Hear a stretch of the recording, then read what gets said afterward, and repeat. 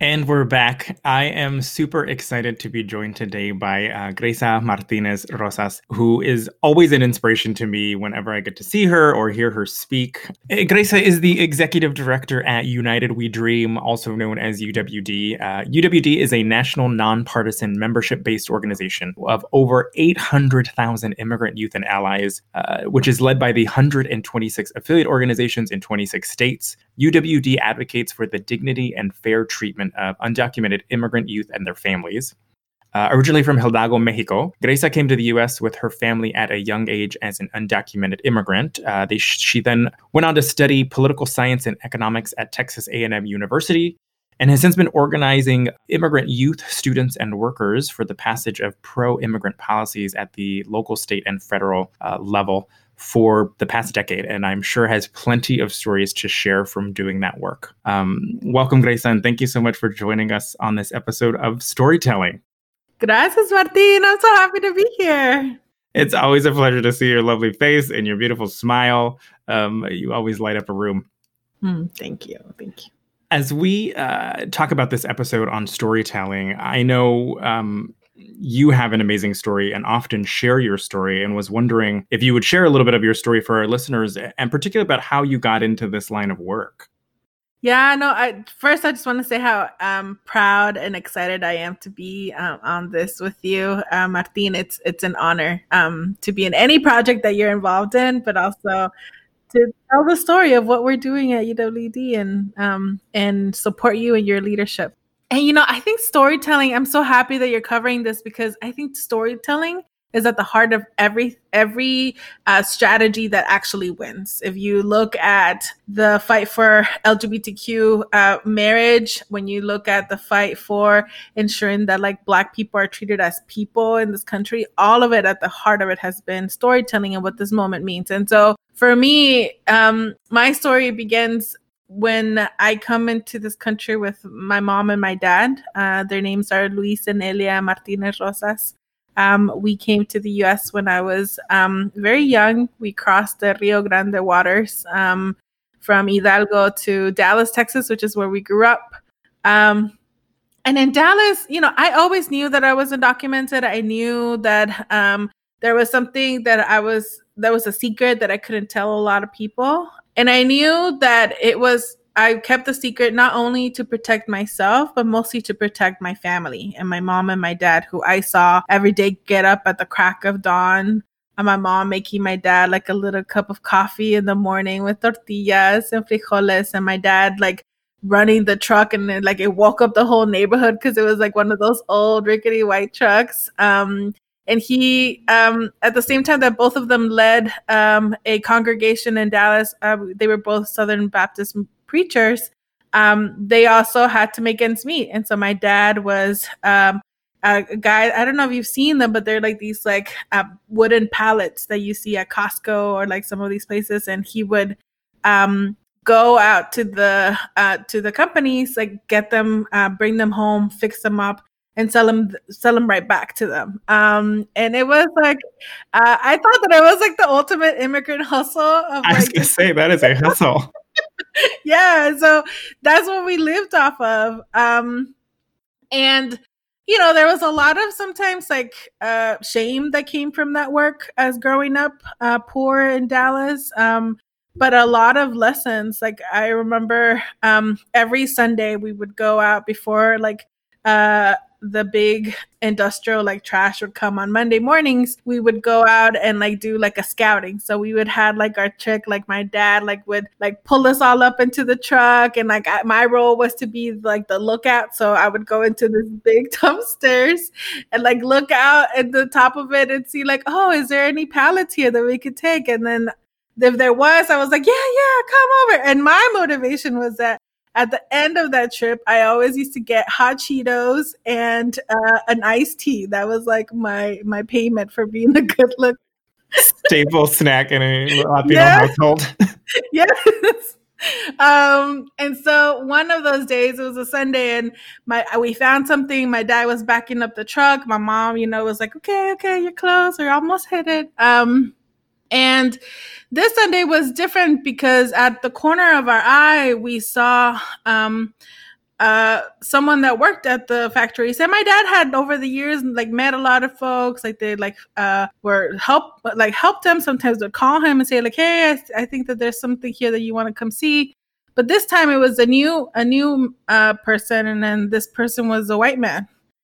And instead of like curiosity, there was accusation. And I remember just the way that he looked at our family, with a lot of hate. He started yelling at my dad, like, why are you stealing? He called him a wetback, which is a derogatory term for Mexicans and undocumented people.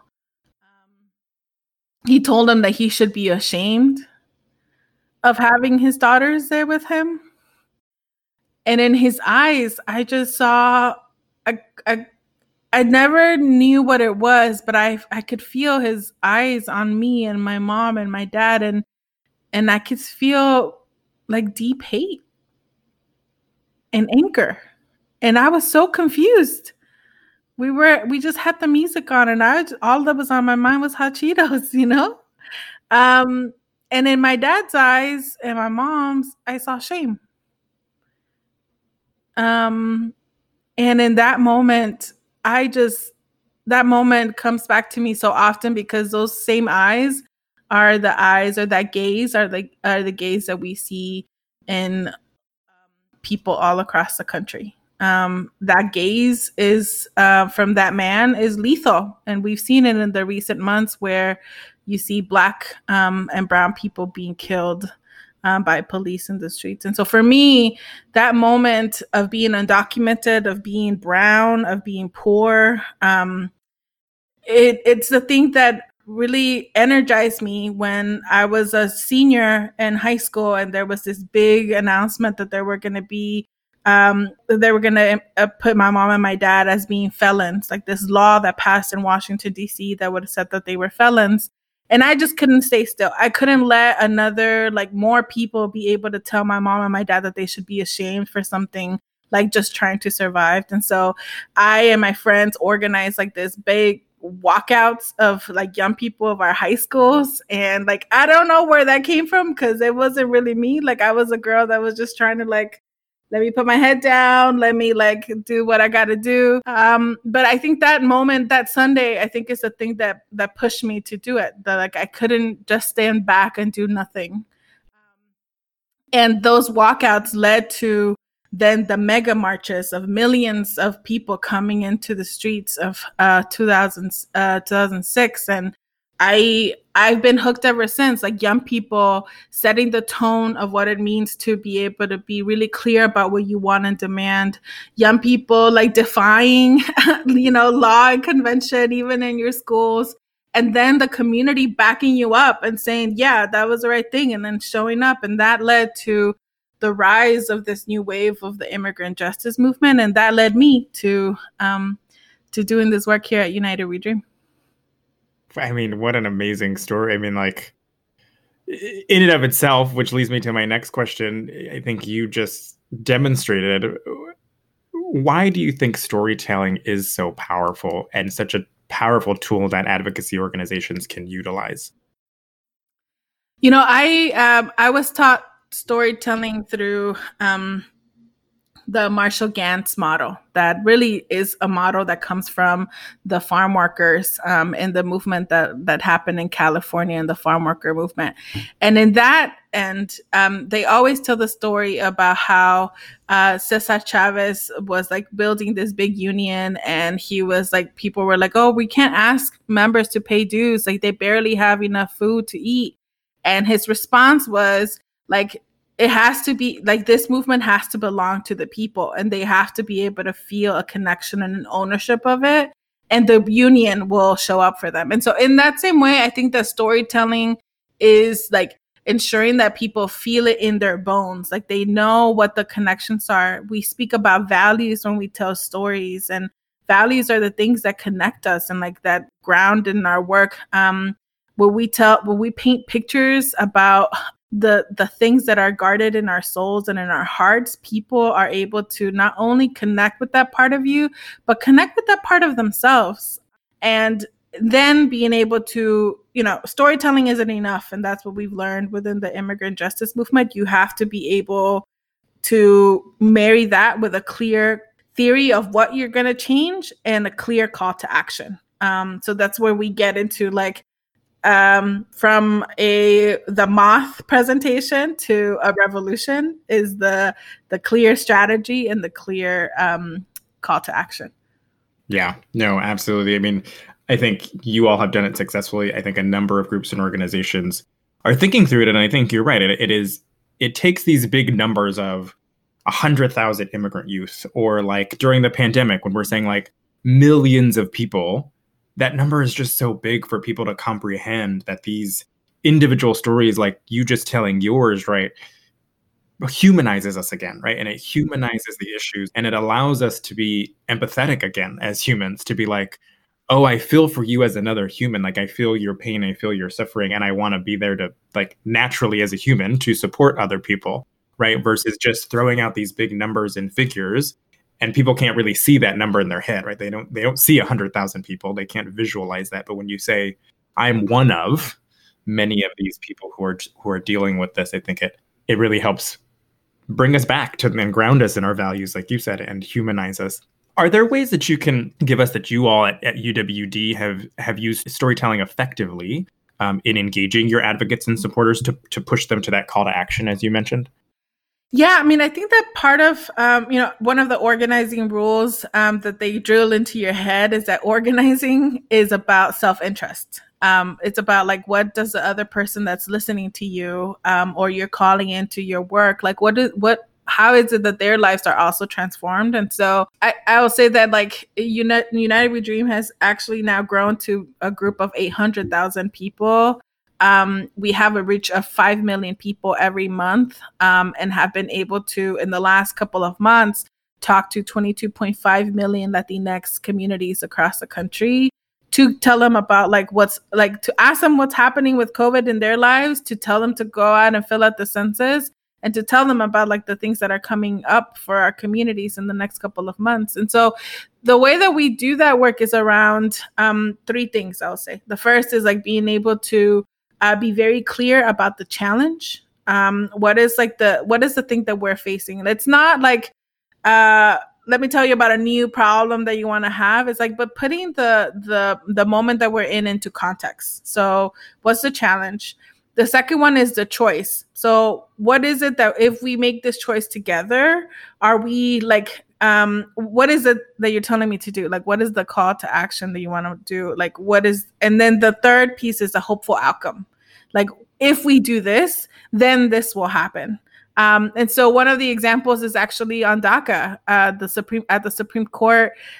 We have been the Trump administration has been leveraging attacks against undocumented young people since day one in his campaign, and he promised his base that he was going to kill the DACA program first 100 days.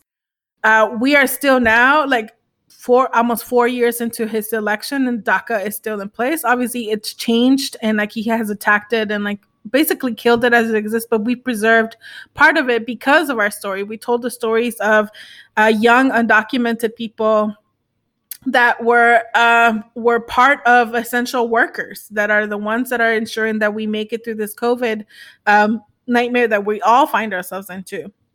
When we did that, we told the stories of someone like Aldo, who is a young a DACA recipient. He's a paramedic in Florida.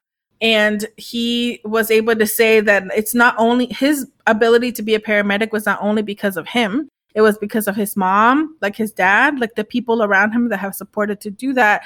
And then be able to say how he sees his own role in this moment about serving the community, and how he wants and actually is joining us in a demanding of protection for more and more people, including his mom and his dad.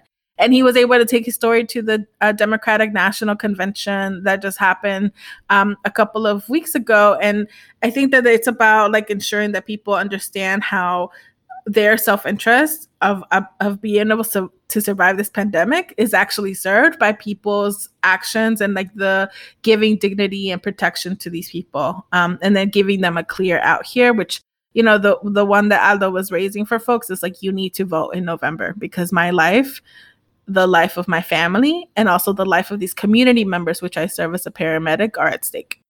Yeah. It makes my heart sing when you say, right, like choice, the challenge choice. What is the opportunity, right? What is the outcome? That's obviously as trainers, right? But that's how we train in storytelling of structure that you had mentioned earlier. But how do you, similar to Olago, how do you identify those advocates or supporters who have good stories? And how do you help train, or what techniques do you have to sort of pull those stories out of folks to know that like this is going to be a really powerful story to be shared? I'll say that that actually we had people from Ireland and all over Europe come to the US and get trained by United We Dream on storytelling. And the thing that we always hear from people are like, oh, well, you know, your story's cool, but like, you know, it's heartbreaking and powerful, but I don't have a story like that. My life has been okay. And I think that's, or sometimes people feel like I don't have a story to tell. Like my life has been pretty, you know, whatever. And I that's not true. Like everybody has moments of choice in our lives that we have made, to be able to call us into why it is that we're making the ask, why it is that we're part of this organization or this campaign or this like effort. And so being able to like do some of that thinking for yourself, I think it's important, figuring out like what are the values that are in action as you're making this choice. Like whether, you know, you signed up for this listserv because, I don't know, like your girlfriend was undocumented and therefore, you know, you decided to jump in. Like those are things that are universal, like wanting to care for our loved one is a universal value that I think is important. So we really ground people on knowing that your story is valuable, your story is worthy of being heard. The second thing is that it is important to be able to think about what your goal is whenever you're telling storytelling. And whenever you're doing storytelling and including that in your campaign. If your goal is to, because your goal actually depends, your goal dictates who the right messenger is and what the right story is, depending on the audience and the target that you're trying to hit. And so, you know, that actually varies depending on which of the pieces that you really want to be able to tackle. But for the immigrant justice movement and undocumented young people, our goal is to ensure that we change the way that this country sees immigrants, that we humanize them, that we build independent political power for our people, that we win policy change that is able to have material change in people's lives. And when we do that, then the message is pretty easy. Like it's like the people most directly impacted should tell the story. The people that support us, so like we train a lot of teachers to tell their stories about why it is that they support undocumented young people. We do some of the storytelling with with elected officials across the country. So as people are thinking about including storytelling into their work, be very clear. What's the goal? Who is like the best speaker or the best messenger for this?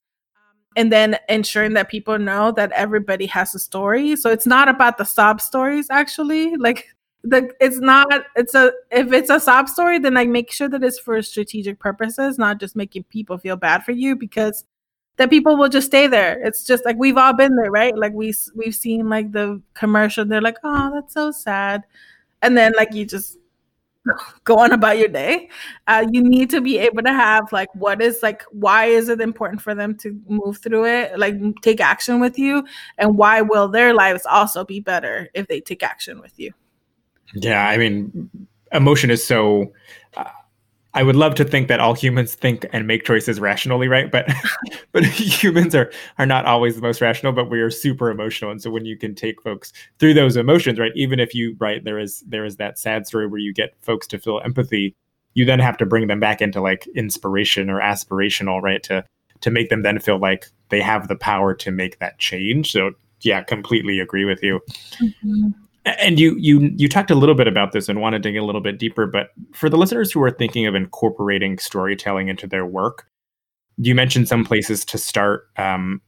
What does your all's internal process look like for story collection?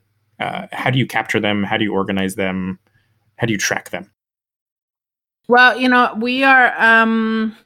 we take storytelling very seriously at UWD. So there's like a whole like curriculum on how we train each other, and from all across our organizations in storytelling. I think that we're able to.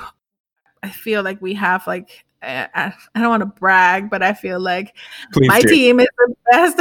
My team is the best in the game on the digital storytelling piece, and so with the leadership of like young undocumented queer people, we've been able to develop the digital infrastructure for people to be able to both tell their own stories using our social media platforms, as well as like sharing stories out.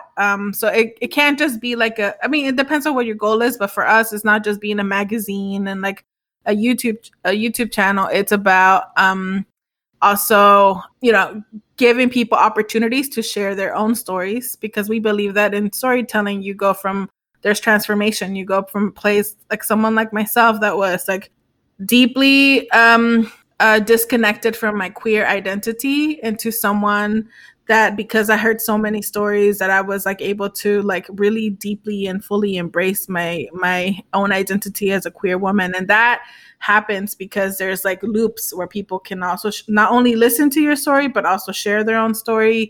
There's obviously like this a whole data thing that we've had to build out, and we're actually still building out. It's really hard to be able to track those things, I will say.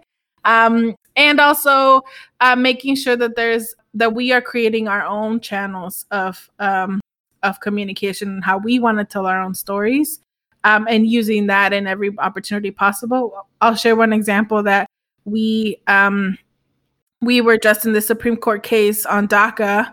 And we submitted the first ever video Supreme Court, what's it called? Like amicus brief. So like there's like in the history of the Supreme Court now, the first stories that are being submitted by video are by undocumented people. And they're like vignettes of stories of undocumented folks. And so I think that that's some of the ways in which we bring stories into the fold, and also we project them out into the world. And make history. Hello. That's amazing. Yeah, we won. We won at the Supreme Court, in a lot of part because we told the story of what was happening to us. As you think about like the culture that you have created internally, right? I would imagine everybody in the organization always has storytelling in their mind as they're talking to new folks, talking to volunteers, talking to supporters, sort of just out in the world.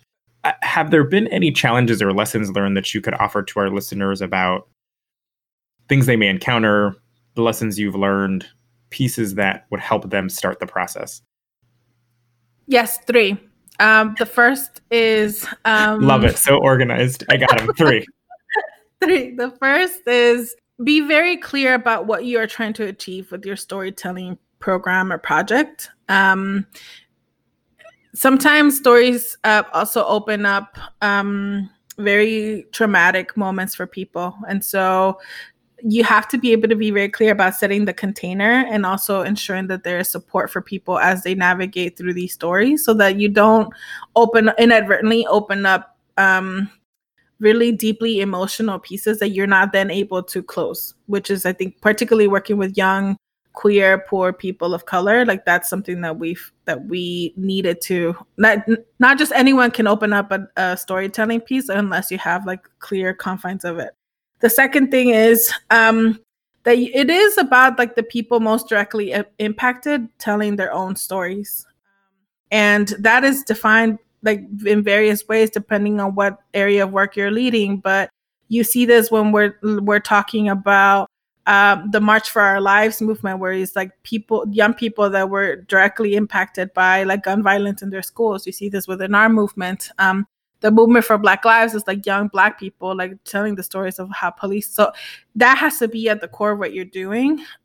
And the third piece I'll say is that I call it like leave room for the spirit. Sometimes I think we like, and this is like also my Southern Baptist thing coming out, which is a whole different story, a whole different podcast. But sometimes we set up with this idea of what we want like our storytelling campaign to be like. And I think that people are just magical and so interesting, and things just come out like from the storytelling pieces that can reshape the way that you were thinking about your campaign from even to begin with. And so if you be very clear with the people that you're engaging with this about like what kind of input you want from your campaign, but also leave enough space in your planning for the spirit, like the human spirit, to be able to move through it. Those are the three things I would say. It's amazing, amazing. You touched on one thing that I want to sort of wrap up with, that I think is also really important, is about the care for storytellers, right? Like you were bringing these folks in and you were asking them to do something very brave and very vulnerable, right? And you were taking them to a place that maybe they do feel shame and maybe they haven't processed fully.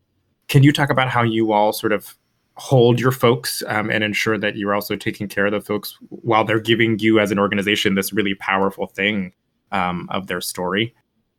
Yes, I'll say one is that when you are requesting vulnerability from others, you must first be able to be vulnerable. And so everyone that like leads a storytelling piece starts off with their own story and why they showed up in that day, why they showed up to the story training piece. So that is going to be important. If you don't feel like you have the right staff, if you don't feel like you have the right people to be able to like reflect back the vulnerability that you are expecting from others, I would just caution. The second thing is, I think that whether you have it in-house or outside, partnering with mental health providers is really important. We work with a couple of partners, the National Latinx Psychological Association, Soul Sisters. There's a lot of resources out there for you to be able to anchor your work with mental health in mind. So I'll say that those are two things that folks should think about as you're caring not only for like the people that are the storytellers, but also your own team as they like also process a lot of these things that will be unearthed. Yeah. Well, yet again, you have got me all warm and fuzzy and feeling inspired and ready to take action. You've been amazing. Thank you so much for joining us. Thank you for having me. Of course. So we'll be right back. But if you want to learn more about what Greysa and her team is doing over at United We'll Dream, we will add a link in the show description, as well as hopefully some other resources to help you out with your storytelling process. We'll be right back.